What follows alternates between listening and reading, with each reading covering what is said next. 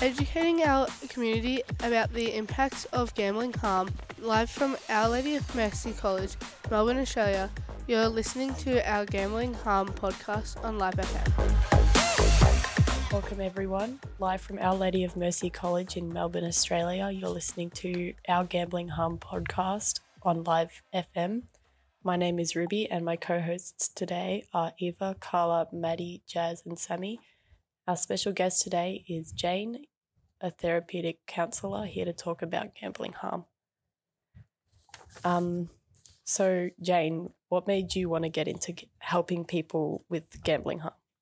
Hi, that's a great question. I really didn't know much about gambling before I started working as a counsellor, but it was an area that I always wanted, I enjoyed helping people and I enjoyed being a part of people's work when they were wanting to make changes in their life. And, coming into the gambling field, it was a new area and there was just so much to learn and, it's something that's really a part of our everyday life. So it was really something that I was drawn to because I knew that there was a lot of, harm going alongside something that's considered that's, so normal in our society as well. Yeah. So what is your role as a counsellor and what does a session look like with you? So as a counsellor, I work within a therapeutic framework. So the theory that I like to use is acceptance and commitment therapy. So other counsellors will use other frameworks, but generally we all work from a strengths-based, person-centred framework. So we're always working with the person who comes in front of us. So we're always wanting to develop a really good relationship with them. The first session, often people can feel a bit nervous when they're coming in because it's the first time they might have seen a counsellor before. They might not be really clear about, what it is to expect. Some people, they'll be feeling, a sense of stigma, shame, they actually need some help. So that can be quite confronting for them. So the first session is really around, helping them to feel more comfortable with the process, explaining what counselling is. I'm not going to tell you what to do. We're going to work together on what your concern is and then talk about, things that might be helpful for you. So we'll focus on, what their particular issue might be. So they might have a particular type of gambling that they're concerned about, or it might be a parent of an adult child or a friend who might be having experiences of family member with gambling harm. We talk about confidentiality of sessions. So in sessions, what we talk about is between the counsellor and the client. The only time we need to break that is if we've got concerns about someone's, well-being. And then we start taking a bit of a history of what someone's life looks like for them, help to think about what it is that they'd like their life to look like, and then think about what some of the activities might be that we help them to get where they're going. So that might be helping them learn some skills around emotional regulation or managing urges, things like that. So it can all look very different for different sessions. What are some things that you suggest to people who come in and seek help or just like strategies for them to do once they leave? So, there's lots of different things we can do. The thing I found is what works for one person might not necessarily work for another person. So so just like an example would be, sometimes we talk about doing mindfulness every day. So people need to remember how to do that. So some people might find putting a reminder in their phone helpful. Other people might not find that helpful at all. So it's about working out with them, what's going to be helpful for them. So mindfulness is one thing, and that's really about really being present and in the moment. So often, and you might notice this when you start to worry, you get really caught up in your own head and you get caught up in your own thoughts, and then you think those thoughts are real. And really, it's about getting back into the present and getting back into your body and being able to make choices about how you choose to respond to things. We also talk about urge surfing, which is a strategy to kind of sit with that craving that you have. I don't know if you've ever had like a craving for chocolate or, you're binge watching some TV and you think, I've got to watch the next episode. Yeah. So it's about learning to kind of sit with that uncomfortable feeling. So there's a lot of times when people are experiencing gambling harm and they've got that urge to gamble, it's about learning to sit with that difficult feeling, because often we're used to we don't like this feeling, so we try and push it away. This is around, let's open up and kind of really feel what that feels like and be more accepting of that feeling. Yeah. What are the challenges when helping someone with gambling harm? Yeah, so the challenges, well, there's gambling ads. That's a hard thing for a lot of people. Each time around November, with racing carnival season, that can be really hard when people are trying to, actively stop their gambling. Some of the other challenges can be simply recognising that people need help. That can be a really big factor for people just taking that step to make that phone call. So sometimes people might make the phone call, make their first appointment, and then not turn up because they think, oh, no, this is something I should be able to deal with. I should be able to, just stop gambling. But if it was that simple, then, I wouldn't have a job and we wouldn't have all these people that work in the field, because it is really, challenging to break a habit. It takes time, and it takes that working out with your counsellor what's sort of the best strategies and ideas that you can come up with that's going to fit for you. Do you see patterns with gambling harm in things like age, area, and socioeconomic group?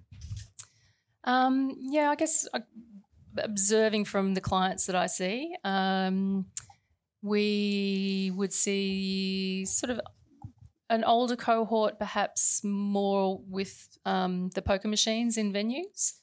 During lockdown, of course, that all shut down. So we did see a lot of people experiencing gambling harm moving on to online systems. In the younger cohort, sort of younger people, a lot more online gambling, online casino games, things like that. But, even if you just go out and walk around the local area here, there's lots of venues just in the local area. But, yeah, it's hard to pick as one particular age group or one particular type of gambling, as it really kind of varies quite significantly. What is the most recurring issue you see in gambling harm?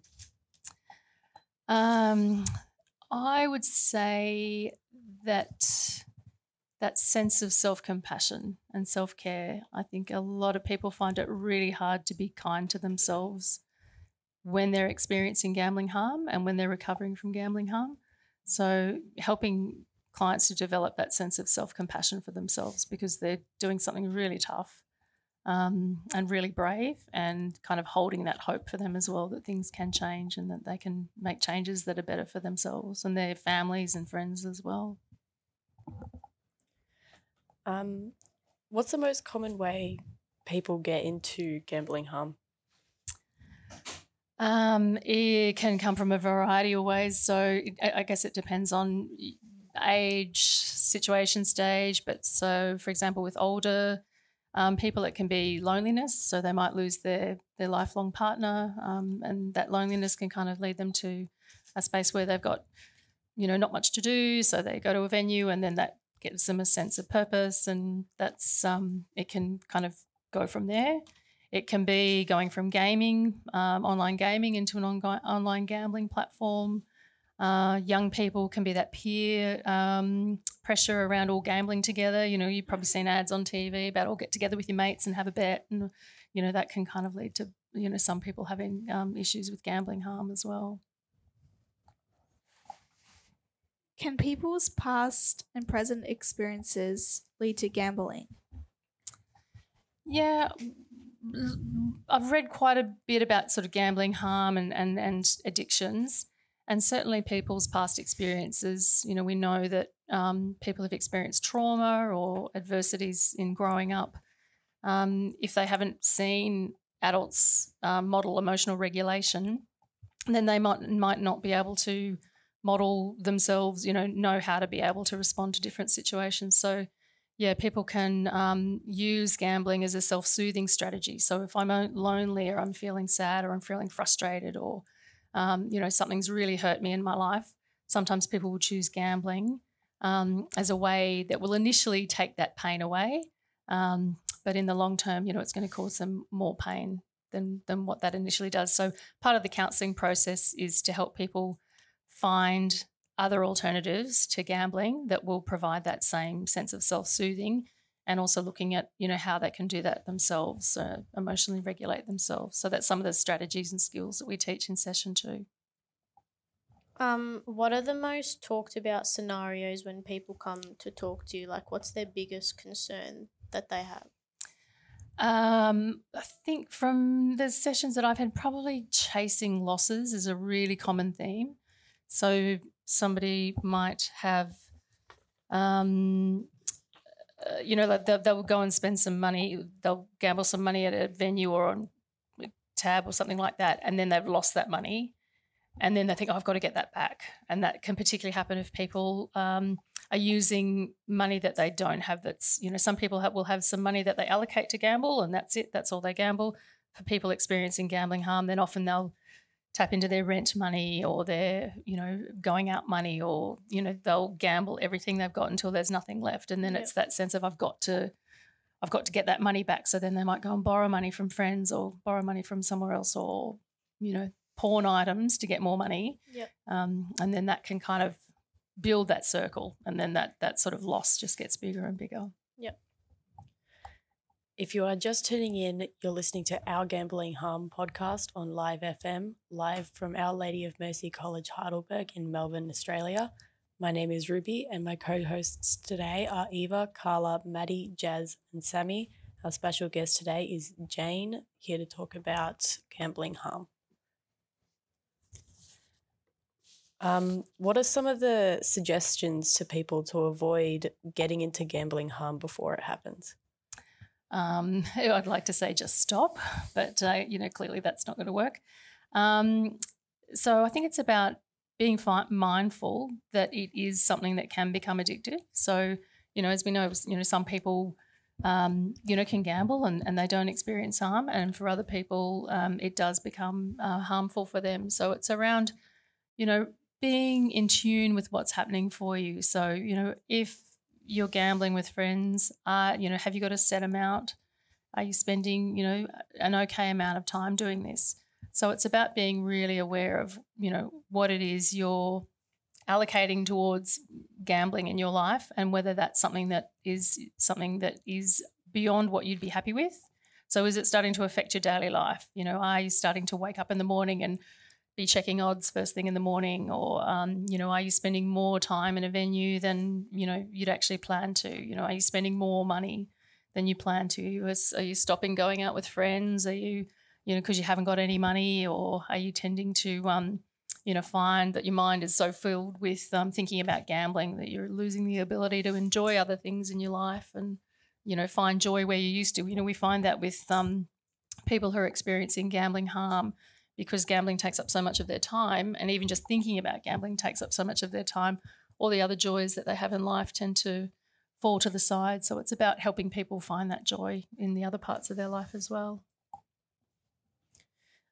Is there anyone that you've helped that really stuck with you, really scared you, you don't want to gamble at all?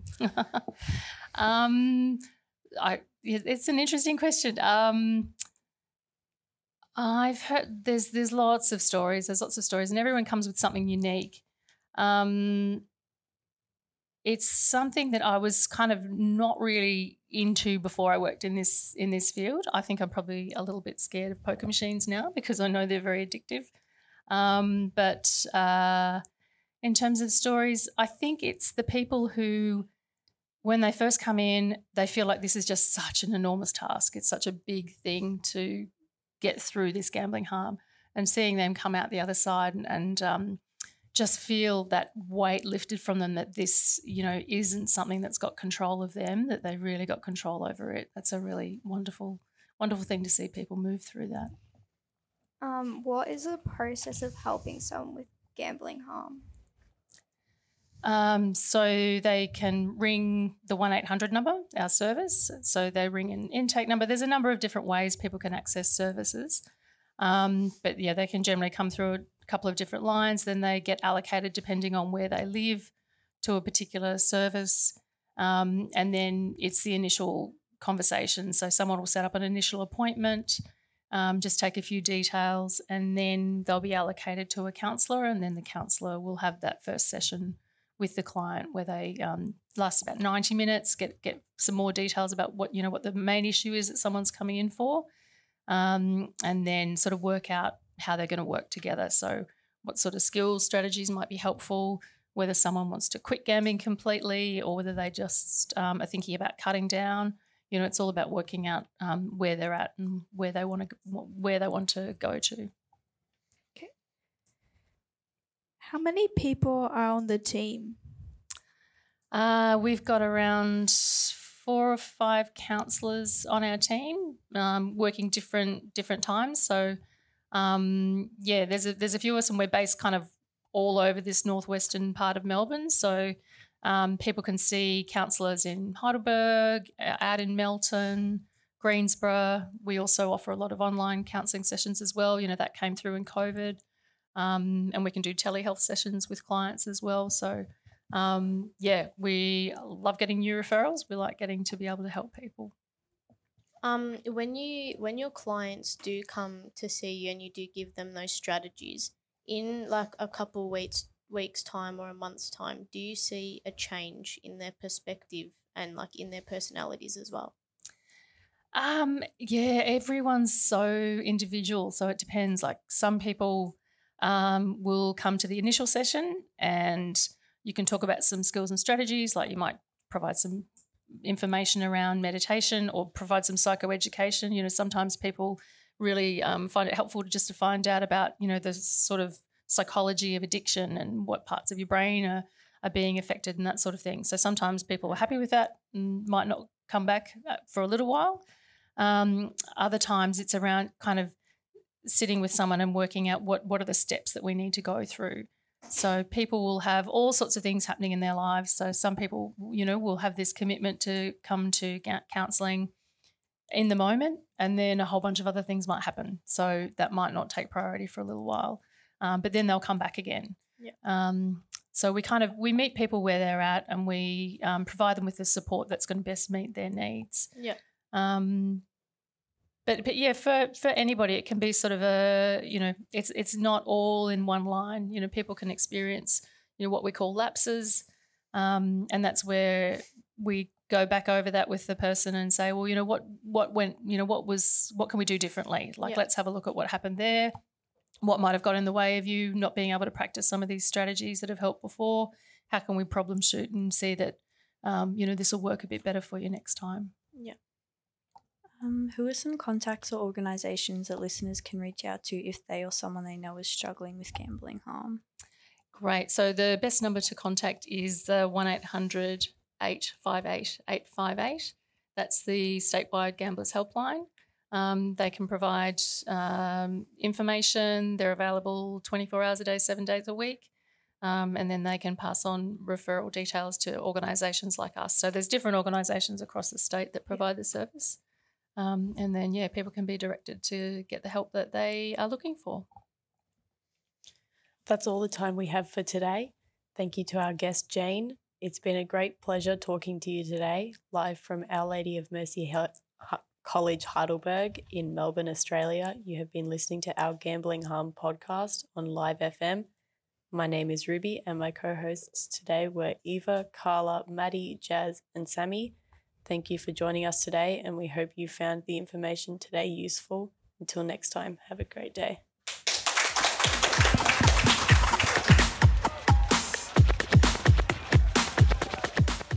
Educating our community about the impacts of gambling harm, live from Our Lady of Mercy College, Melbourne, Australia. You're listening to our Gambling Harm podcast on Live FM.